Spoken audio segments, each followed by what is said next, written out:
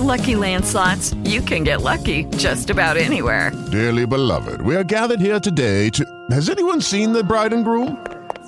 Sorry, we're here. We were getting lucky in the limo and we lost track of time. No, Lucky Land Casino, with cash prizes that add up quicker than a guest registry. In that case, I pronounce you lucky. Play for free at LuckyLandSlots.com. Daily bonuses are waiting. No purchase necessary. Void where prohibited by law. 18+. Terms and conditions apply. See website for details. Blog Talk Radio. Hello, and welcome to Small Business Digest Radio. My name is Don Mazzella, and I am your host for a program devoted to identifying strategies and suggestions to help small business managers increase profits, add sales, better manage cash flow, improve employee management, and streamline operations.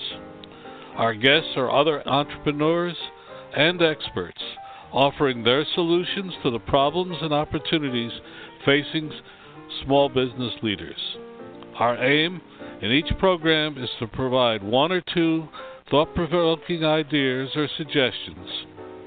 So follow us on Twitter at #2SBDigest or at our website at www.smallbusinessdigest.net. I love that opening. More importantly, my engineer loves it more than I do. Welcome to today's program, which we're going to do a little bit differently. We have with us Kari Warberg Block. She's a founder and CEO of earthkind. She'll talk about that in a minute. And also, we're lucky enough to have Jonathon Nelson. He's CEO of Modern Promos. He talks about impactful brand experiences. I asked Jonathon to join us because Kari has a product that we all can use, which is insect repellent. And Jonathon, and she also faces some of the problems that many small businesses have, which is how do you promote, how do you get a useful, necessary product and get it into the hands of more people. Kari and Jonathon, welcome to the program. Good morning. Thanks for having us. Yes, thanks for having us. Kari, we're going to start first with you, which we always do with our guests. Tell us a little bit about yourself personally before we talk about anything else. Okay, well, I'll give you one of the best jobs I ever got. They said, what's 3 words? I said, bright, witty, and charming, and I got the job. So I'll stick with that. I'm an inventor, and I'm the founder and CEO of earthkind. I've started about 8 companies in the past. All of them were really just to make extra money, something I thought I could do better than anybody else, and they were all niche-type businesses. The business that I have today, however, I have a big, grandiose vision for that. So I'm doing everything I can as a small business to really grow and get the word out and get our products on the shelves of all the retailers nationwide so that they can solve their pest problems naturally without having to call in a pest control company, spend a lot of money, or use chemicals. So when I started this last business, it really was around a problem. I was a farm wife, and there wasn't anything that could keep mice out of our tractor cabs. There was poisons, which I didn't want to use around my kids and pets and lure them in and kill them, right? There was ultrasonic things that you could plug in, but there really wasn't any way to plug them in. So this business earthkind was really born around that problem, rodents on the farm. So that was the first brand that I created and built. That's a $50 million brand today. We're still a small business. That's cumulative sales out there, what people have actually paid for that product. And like any great invention or brand, it starts, I think, with the blinding glimpse of the obvious, just like an aha moment. For me, I was helping to pull start a truck on the farm, and I was in the truck in the front, and we hooked up the chains, and I was wearing shorts, and as I pulled ahead, a mouse ran up my leg, my bare leg, and it kept running. So you can imagine what that felt like. It really freaked me out, and the first thought I had was to just spray perfume on it. And I had a bottle of perfume with me that day because it was the first time I was out. I wasn't even married to the farmer yet. And I used to drive trucks, so I thought I'd impress him, you know. I jumped in there, and so I sprayed and sprayed and sprayed, and the mice ran off. Well, once I ended up getting married, I went back to that moment, and that's where my research and development started. So kind of in a nutshell, that's the origin. Well, before we go further on that, Jonathon, tell us a little bit about yourself. Well, my name is Jonathon Nelson. I own Modern Promos. I started it several years ago, like I believe many companies have started as hobbies. We're based out of Minneapolis, Minnesota. And really over the last 2 years, we've had our greatest growth from pretty much a hobby to an actual business. And we're not at $50 million a year, but we're at, we are on track to do multi-million this year. Over the last 12 years, I've actually been in this space. So I started out doing exactly what we hire people to do. We hire brand ambassadors all across the country to execute, activate, and represent a variety of different types of brands, from automotive to CPG to food to technology clients all across the country.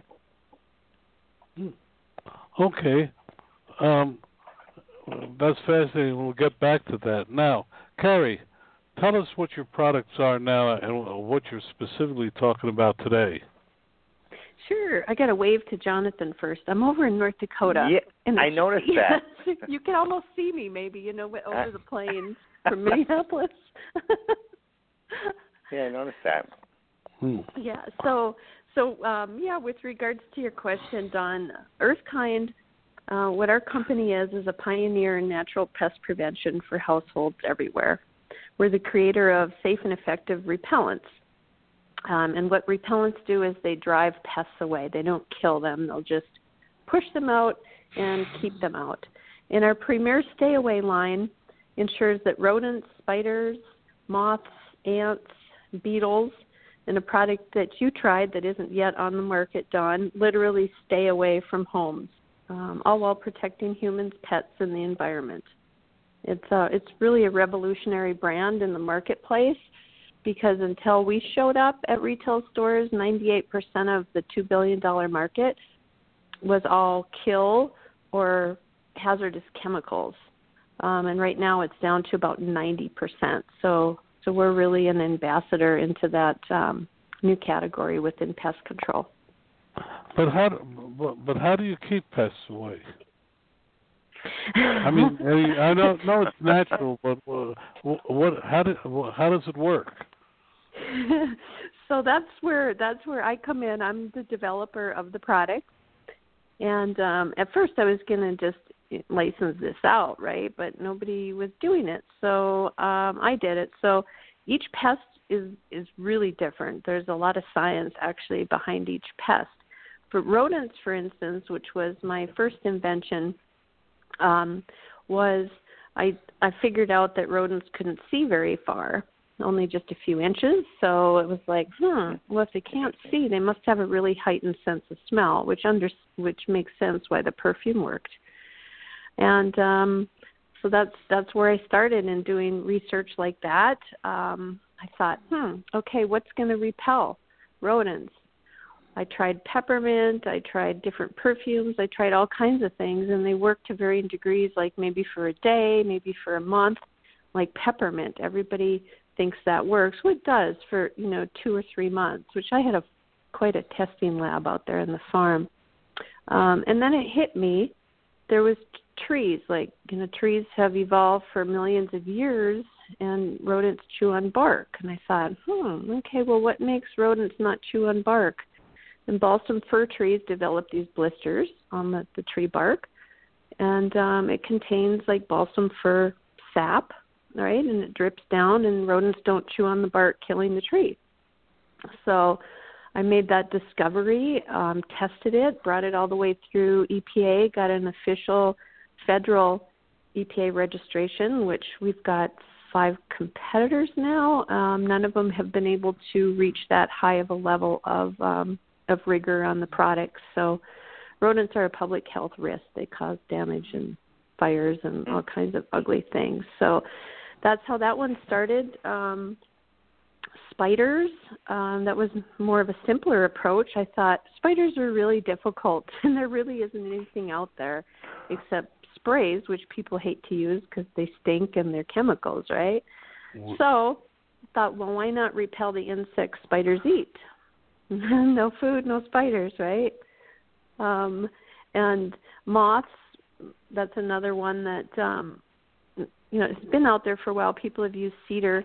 Well, it's actually the moth larva that caused the damage in your clothes with closet moths, because they lay their eggs in clothing where they have protein like hair and skin and stuff like that to grow up. And our product in that area places there's a vapor where the larva won't hatch and the eggs, so the moths won't lay their eggs in it. With ants, we found that one quite by accident, because in the pest control world, our products are used by professionals as well.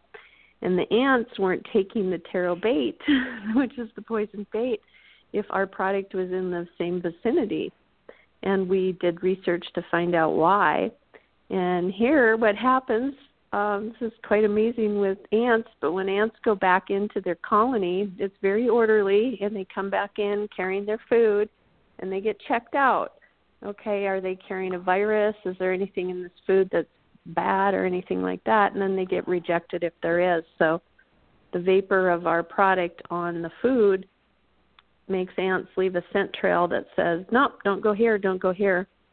Even though it's all natural and safe and it smells good to us, to ants, they find it very repulsive. They're more scent sensitive than any critter on the planet. With mosquitoes, for instance, lemon eucalyptus, what that does is it provides just a barrier around the body where you can't smell the human. And it's exciting that CDC just came out with this information as well. And there's products out there on the market now that people can use with lemon eucalyptus. Again, all natural. We have other products too. I won't take up all the time, but that's the basic premise, Don. Okay, and well, at 50 million, you're successful. What have you? What have you found that made you success? How did you get into the stores, for instance? Yeah, well, I tell you, that's the $1 million question, right? There's always the hardest. I started small. I basically started with nothing, and really literally nothing. I went out and got some grants, and what I did was get samples of my product out to implement dealers. So people with really bad problems with mice and rats getting into combines, and I said, here, try this. Call me back if it works. By that next season, we had our first distributor, and we were pretty much in business because it solved that problem, and nothing else had ever done that. So we started one store at a time. John Deere picked us up, and I gave samples, and that's really what did it. And then I got on the radio and started talking about it, talking to farmers, doing talk radio. And now we do other things. Now we've expanded. So that brand with rodents was real popular in farm and commercial. So we started another brand that spoke to a very different audience, females, moms with kids and pets, and that's the StayWay line. And it's specifically made for inside use around the home.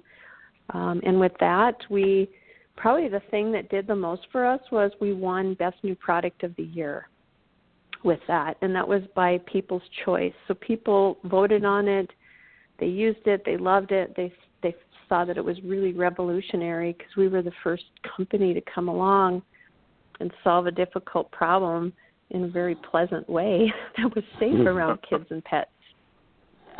You keep mentioning we. Who is your team? Who are you? Yeah, so the company's growing. It's a little different. I used to wear all the hats and do everything myself. And now we have, there's about 45 on any given day working with us. We have a corporate office in North Dakota, and then we have a manufacturing plant down in North Carolina. And so we have production team now led by a plant manager who's also part of our manufacturing team. And we have a finance team, and that's in our office in North Dakota, and that's led by our controller and also part of our leadership team. And then my husband works in the business, too, on the operations side, specifically with IT, helping with some of the legal type of stuff, which I'm still doing part of that as well. And then we have sales teams. We have sales reps across the country. We're in about 11 different channels now, automotive, RV, farm and home improvement, specialty, implement, quite a few of them out there. So I lead the sales teams currently, and I also lead the marketing teams as well. So part of our growth getting into all the stores came because we were an early adopter of SEO. We were probably one of the first out there, and we're really strong in that area. So I was like, how do you ever get your name out there for all these people that have problems, right? So you look at the population, there's billions of people in the country, right? And 70% of them or higher would need our product. So it's like, well, you can't really afford to advertise in the beginning. So we started out with PR, sending out press kits and trying to get people to talk about it and share with their customers, which they were very happy to, because there was problems that their readers had that we solved. So they were happy about that. And then SEO, being able to have keywords out there online that when people are saying, typing in, how do I get mice out of my house?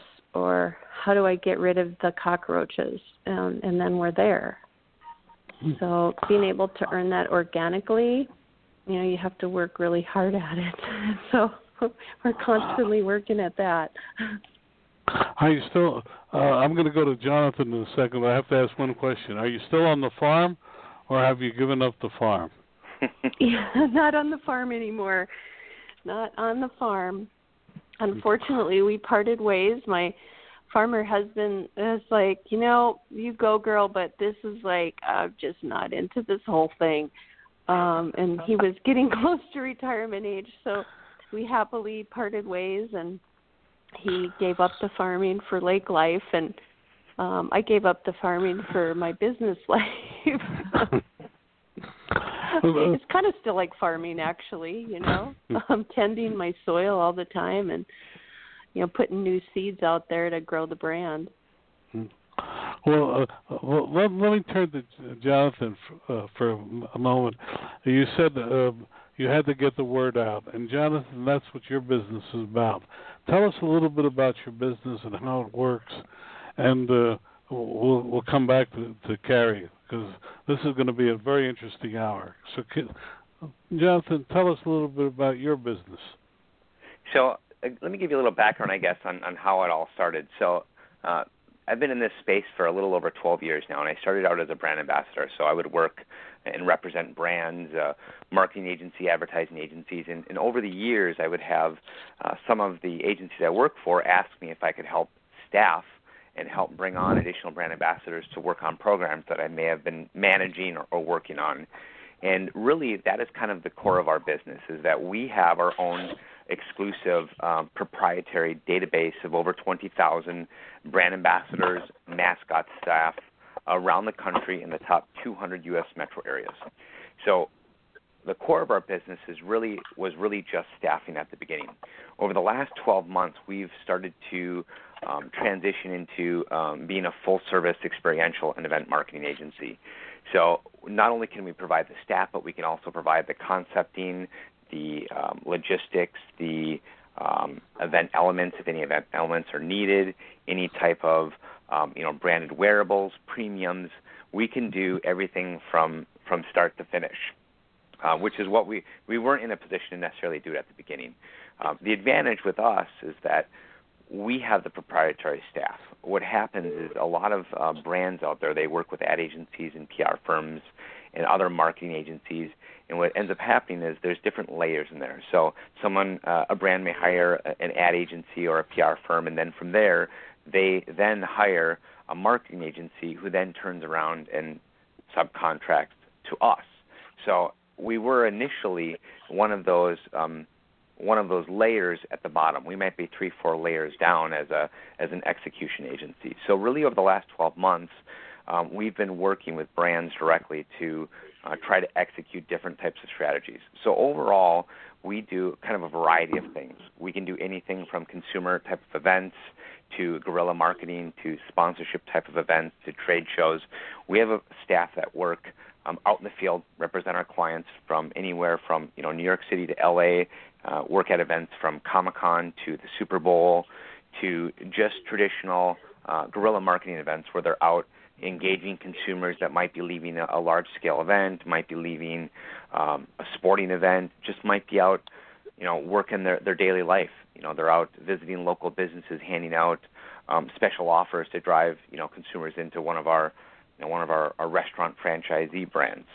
So we kind of have a large gamut of services that we offer for brands around the country.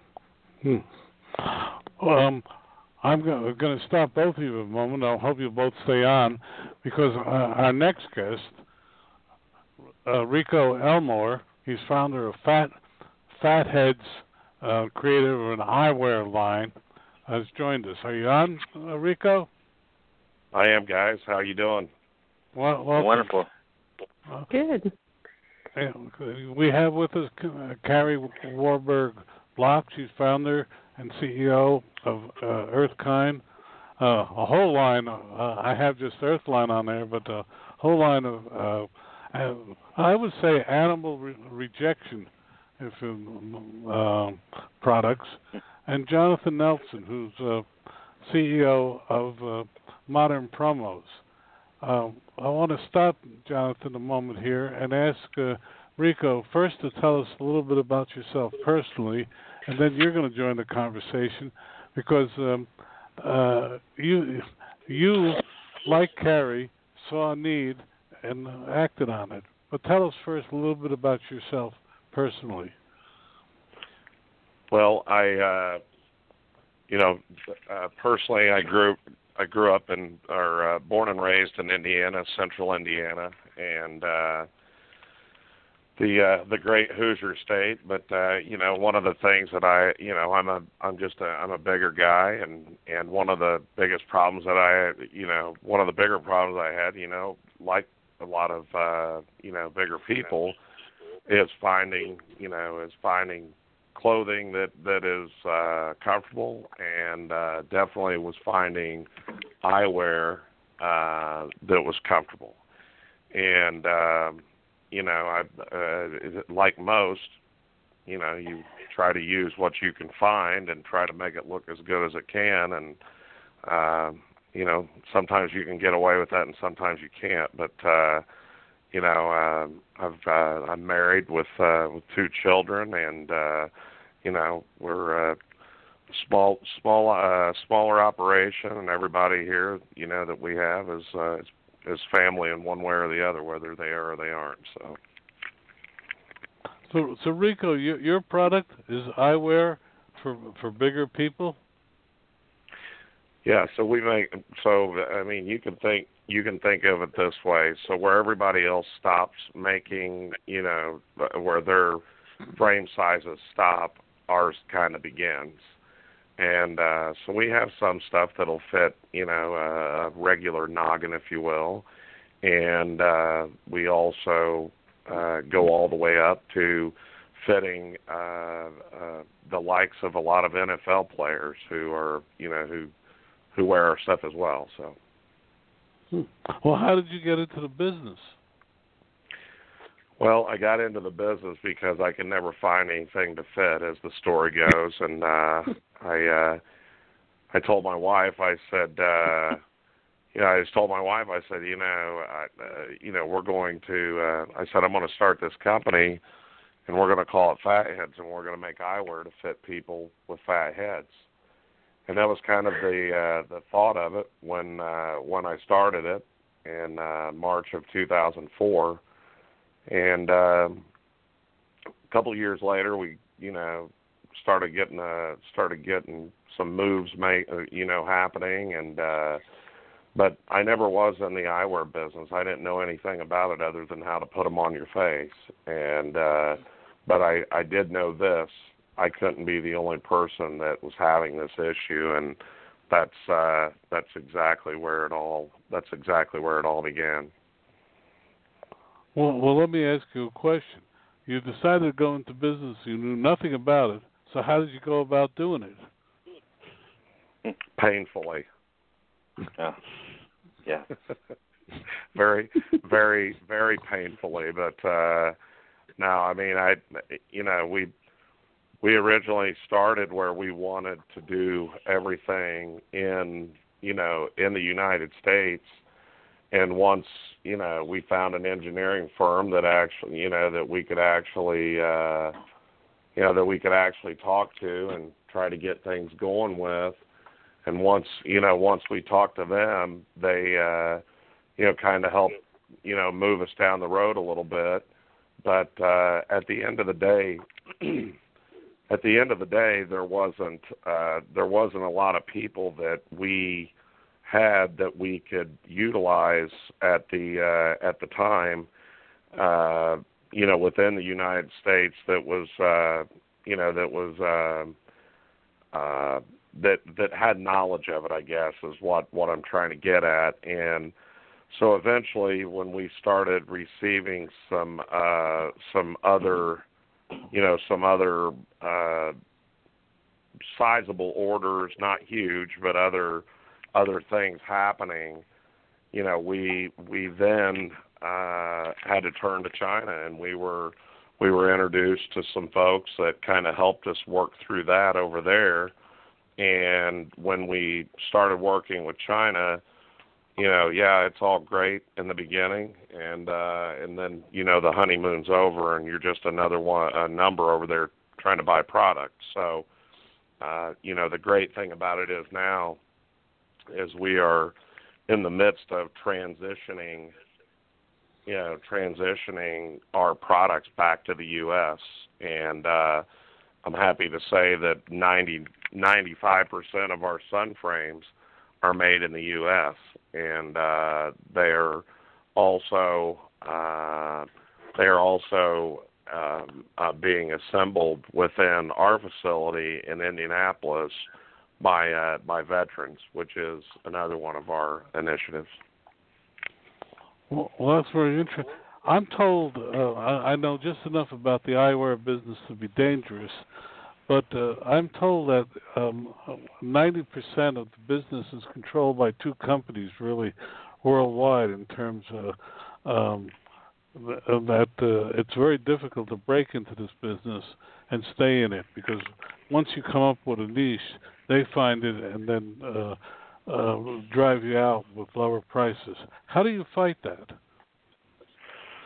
Well, I wouldn't say that it's 90%, but I would say it's better than 50% is controlled by two companies. The thing about it is, they never came up with it before. I mean, they had something before, but the something that they had before was awful. And it was kind of one of those things that you can either have this or have this. And, and so you had no choices. But, one of the things that I'm grateful for is, we develop all of our own product. We design all of our own product, okay? and we take great pride in that. We just don't have a designer that's one out of 100,000, 50, 20,000 people that work for us.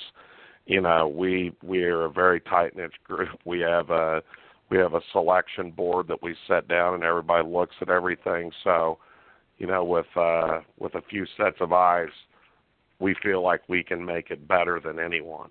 And sure, they can go out and try to undercut us, but at the end of the day, one, we have the name, and two, we have the passion and drive to actually, develop the right stuff for the right people. I'm a big guy, so guess what? I can develop stuff for big people. I know how I want it to fit, and there's not a lot of difference between all of us. So. Well, we have three Midwesterners on the show today, but I'm going to go back to Kari because you brought something up. How do you maintain your leadership? Say that again. I'm sorry. Were you talking to me or her? No, I was hopefully Kari. Are you there? Okay. Sure. Yeah, I'm here. So, yeah, the leadership has changed a lot since the business has grown and evolved. In the beginning, it was more about action, doing what I needed to do at the right time to grow the business. And then it's transitioned over the years. And in the beginning, I went into this because of the problem, really, and I didn't want to be in sales. I was like, okay, well, I love developing things, and I wanted to do the manufacturing and do all of that and be behind the scenes. And it did give me that in the beginning, but as the business is growing, leadership is really the biggest strength that I bring to the company. And now we have a leadership team, and we have we have departments with teams.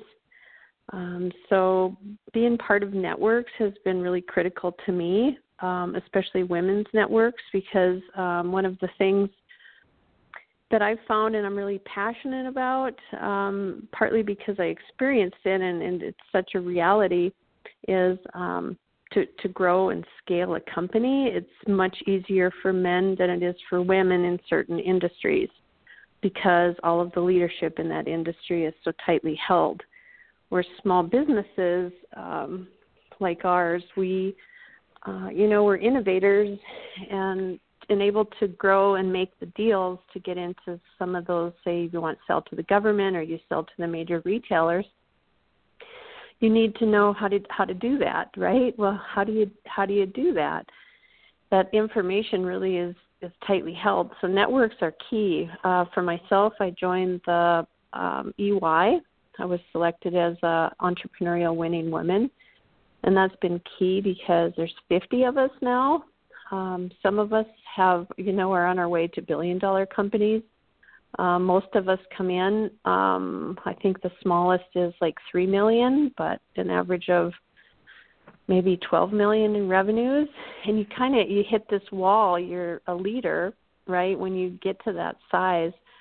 But really to grow it to that next level, you almost need people to help make introductions and to show you what leadership looks like at that level, unless you've experienced it in a big company. So for me, that was really, really key. And women are a little bit different from men. You need to see it to believe it.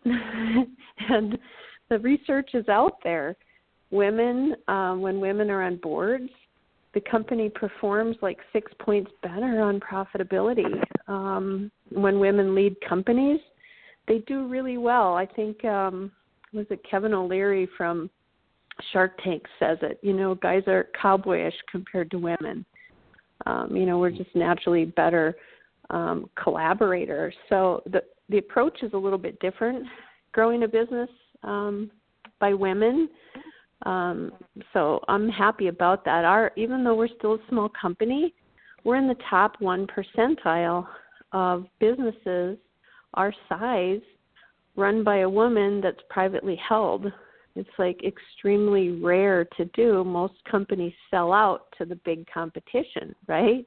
You get to a point and you think you can't win. Well, I give the advice, find out how to win, find people who have done it, and there's people out there to help you. They're, champions. They want to see you succeed, David and Goliath. Kari, what you said the group, but you just said the what's it called? Well, there's a couple of networks I belong to. EY, which is Ernst & Young. They're a leading advisor, okay. And they pick Entrepreneurs of the Year. Well, they started a group called EY Entrepreneurial Winning Women, and there's 50 of us. So we get together, we help each other events. I also joined the WeBank, Women's Business Enterprise National Council, and through that, I was able to get to Lowe's, for instance, and Target, Walgreens, companies that we'd been trying to get into for years. But with that women-owned distinction, at least it got me to a meeting, right? And then I still had to be better, faster, cheaper, and show up better, actually. So, but that helped me, in my case. So if people are, veterans, you can at least use what's in place to help you get to the table. I'm going to turn now to Jonathon, and we'll talk about leadership. Yes. You're growing your company right now. So what are you learning? Well, I am learning quite a bit, actually. The biggest challenge that we have had is understanding cash flow with our clients. We deal with a variety of different types of clients, from ad agencies to PR firms to direct brands, and each of our clients has a different type of payment process.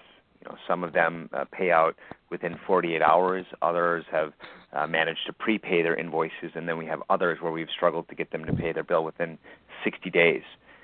That has been by far our biggest struggle as a company. Is we hire independent contractors all across the country every day, and you do a project for $50,000, and a significant portion of that, if we're handling just staffing, is paid out to staff. And if the client doesn't pay their invoice until 2 to 3 months later, that puts you not only in a financial bind for working capital, but also in a bind for your independent contractors, because we want to reward them and get them paid as soon as possible for their hard work for representing brands. Well, how do you deal with the poor payers? Is a question small business owners constantly ask us. Well, what we ended up doing earlier this year, unfortunately, we had 2 clients, for example, that were $50,000 past due, 60 plus days, and after they paid up, we sat down with them and just had a frank conversation and said, we need to figure out how to either turn this around, or unfortunately we're not able to do business with you. Unfortunately, our profit margin on some of our projects are not large enough or significant enough for us to carry the financial burden on that. And one of the things I've learned as a small business as well is, we just recently renamed ourselves from one company to Modern Promos. And as a brand new corporation, I think both of you will understand that, or all of you will understand that you can't just walk out and get a $100,000 line of credit with a brand new company name. It's challenging, it's difficult, and we've had some ups and downs with that, but we're trying to get by as best as we can. I will tell you that Blue Vine has been amazing for us. They've worked with us on a different type of schedule for invoice factoring than what they traditionally do. Each industry they've tried to develop different types of terms and agreements with that particular business. And I don't necessarily know if I would still be in business if it wasn't for a company like that was willing to work with a new company like us. Please explain what Blue Vine is. I know, but our audience would not. So Blue Vine is an organization based out of just south of San Francisco, and they do invoice factoring. So for a company like myself, we would do a project with a client. After the project is completed, we would invoice the client via our QuickBooks, and then that would sync with Blue Vine and allow them to to accelerate some type of payment on that invoice. So we receive 85% of that invoice, and 15% sits there lingering. What then happens is we then pay a percentage to borrow on that money per week, depending on how long we need it. So if we only need it for a week, we only pay for a week. If we need it for 3 or 4 weeks, we pay on it for 3 or 4 weeks. And then from there, the client will dispatch the invoice payment directly to a particular address. I think it might be like a Wells Fargo, care of our name. And once that invoice comes in, the invoice payment comes in, and we receive an email that says, you've received a payment from, XYZ client. That'll be in your account tomorrow, and then it's put as a pass-through. The nice thing is they deduct those costs or those charges from that pass-through payment that is made, so there's really no money out of pocket for me as an organization. I'm not having to pay anything up front. I'm not having to pay anything after that payment comes through. Oh, that's really interesting. I hope I learned something new already. Now we're going to go to Rico. You've been in business a long time. You've grown. You have a leadership now. What are some of the problems you've encountered, and what are some of your successes? Well, I mean, I think anybody in the consumable business, unless you're fully integrated, I think one of the problems that you always face, no matter what, is the problem with manufacturing. So, you have to keep in mind we're worlds apart, from Asia, and so it's a challenging bit with them at times, and trying to get everything in here, as they say it's coming in. The probably the biggest issue is they, a lot of people that deals with Asia knows that one of the biggest issues with them is getting them to be honest with what is truly coming and what is not truly coming. So when they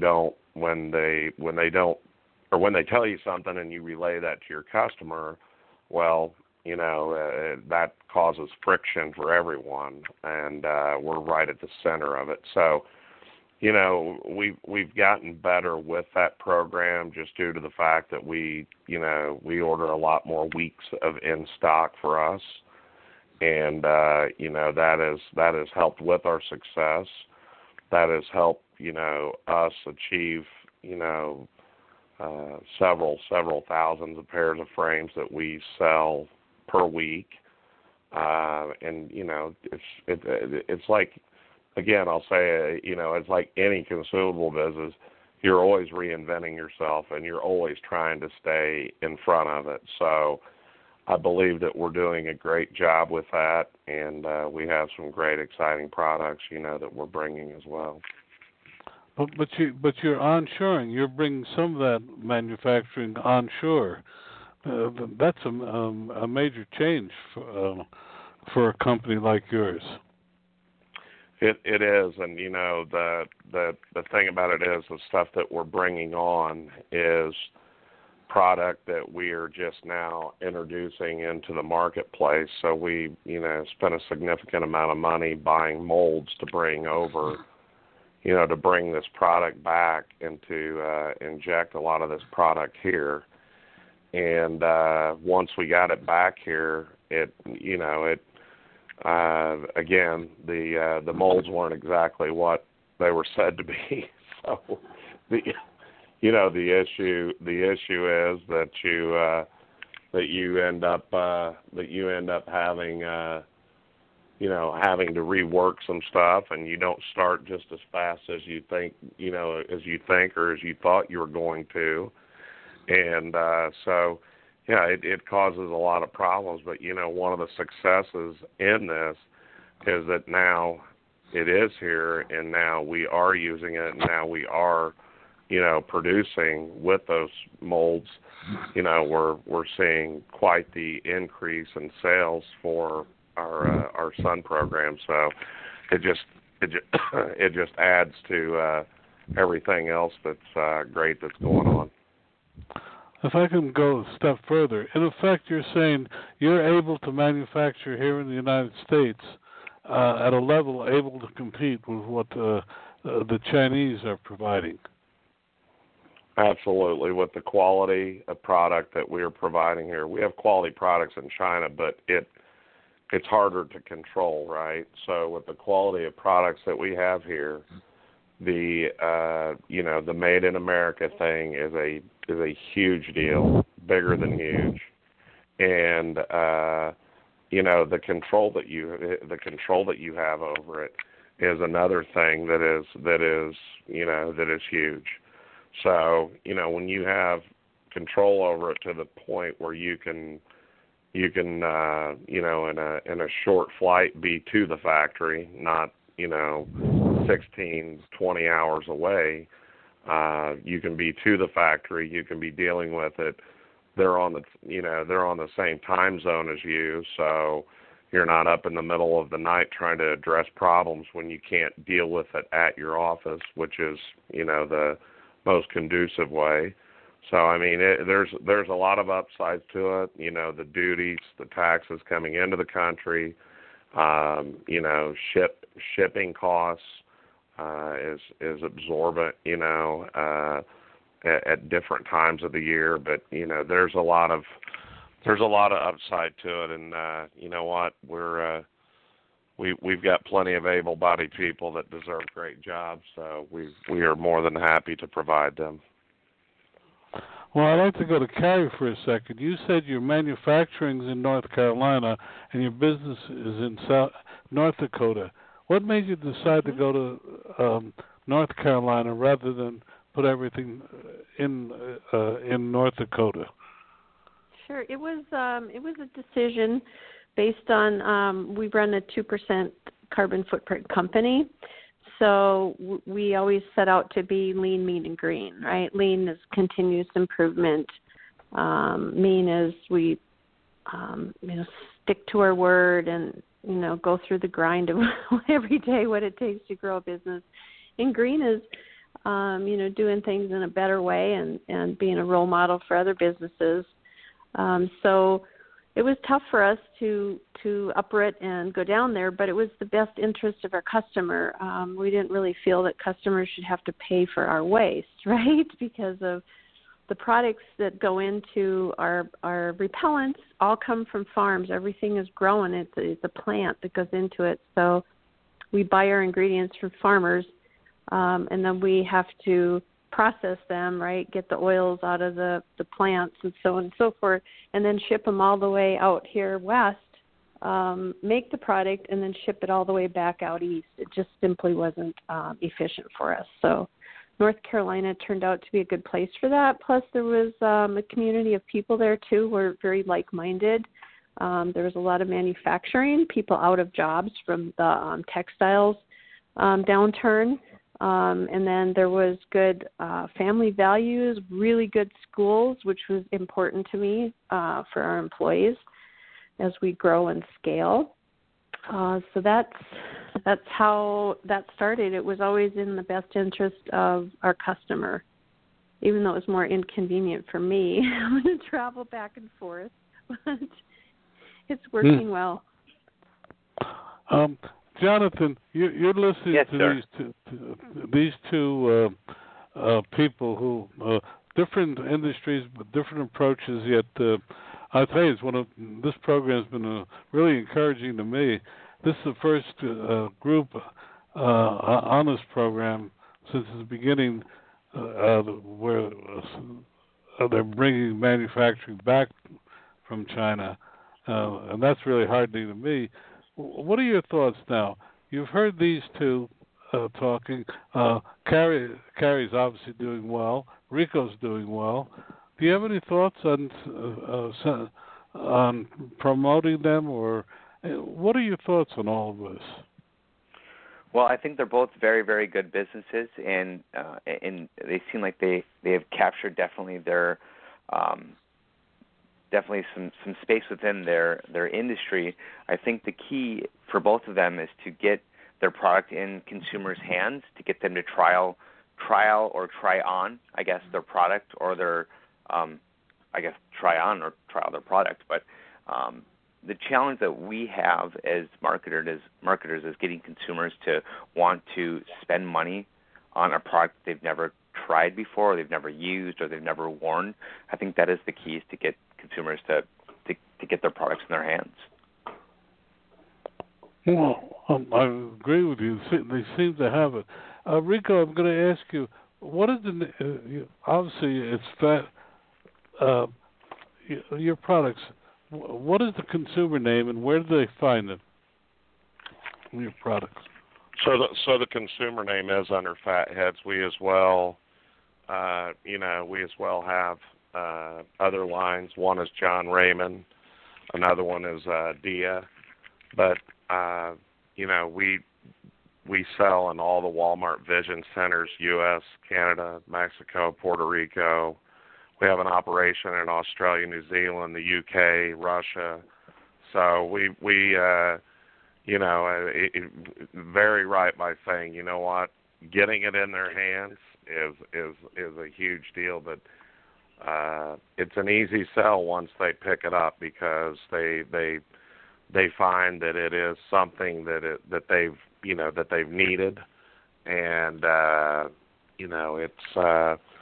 it's definitely an everyday challenge, making sure that you stay in front of that.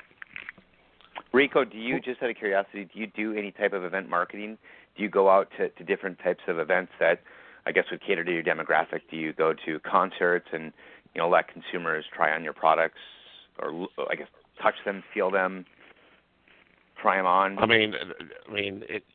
thing about it is, we used to do a bunch of, let me back up. So we do trade shows to start with, but they're industry trade shows. But we also, in the past, we've done, Bike Week in Daytona. We've done, the one in Myrtle Beach. We go to a lot of racing events just due to the fact of where we're located here. And but yes, we absolutely do some of that as well. Okay. Well, we last year we were involved. We had on this program someone who makes Polaroid sunglasses, but they're not Polaroid, and they're the only ones permitted to be used by airline pilots because apparently the LED readouts, if you have Polaroid sunglasses on, they don't come out. And all he does is go to aviation events, and that's how he makes his money and gets his business going. Have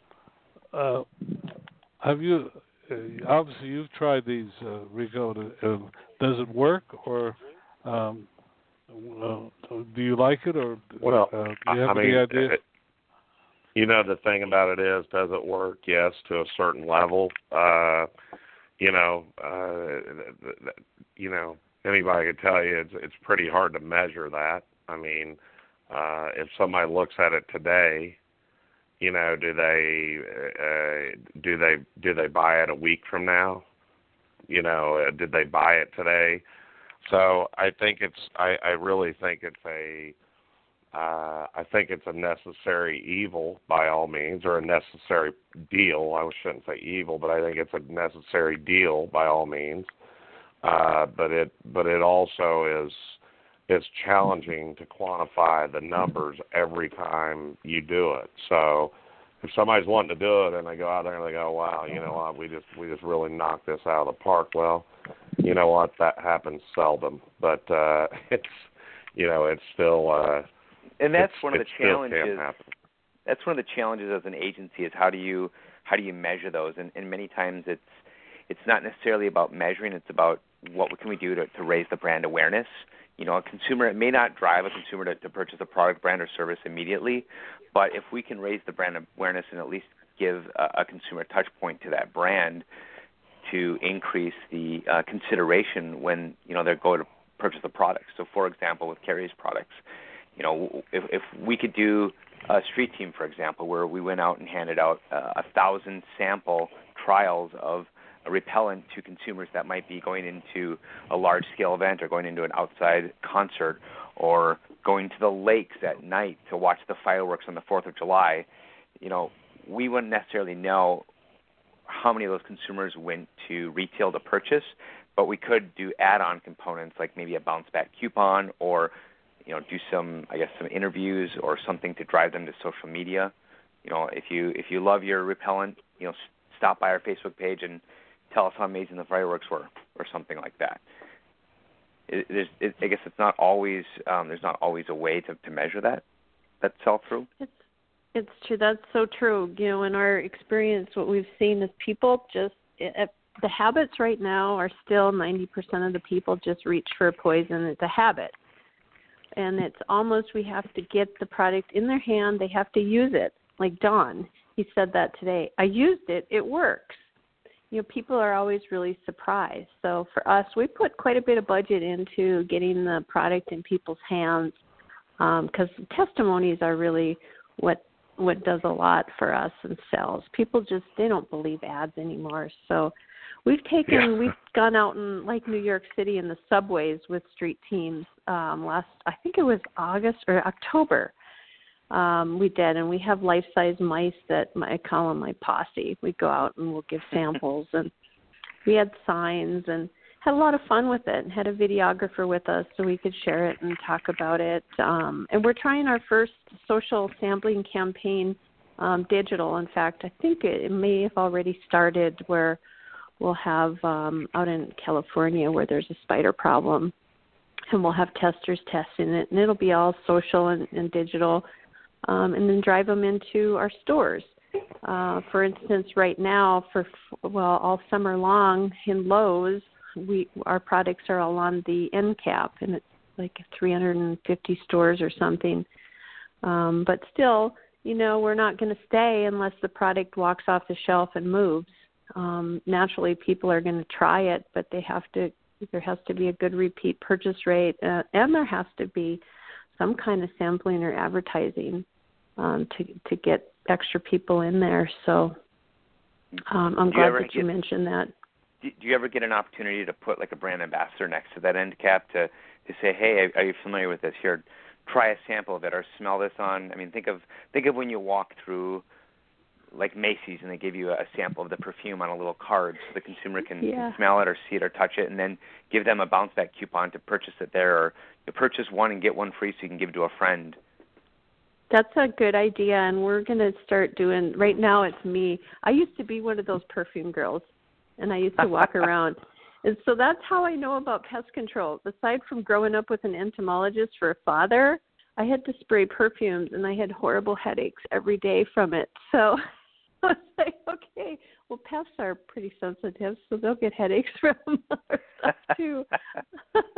But it works.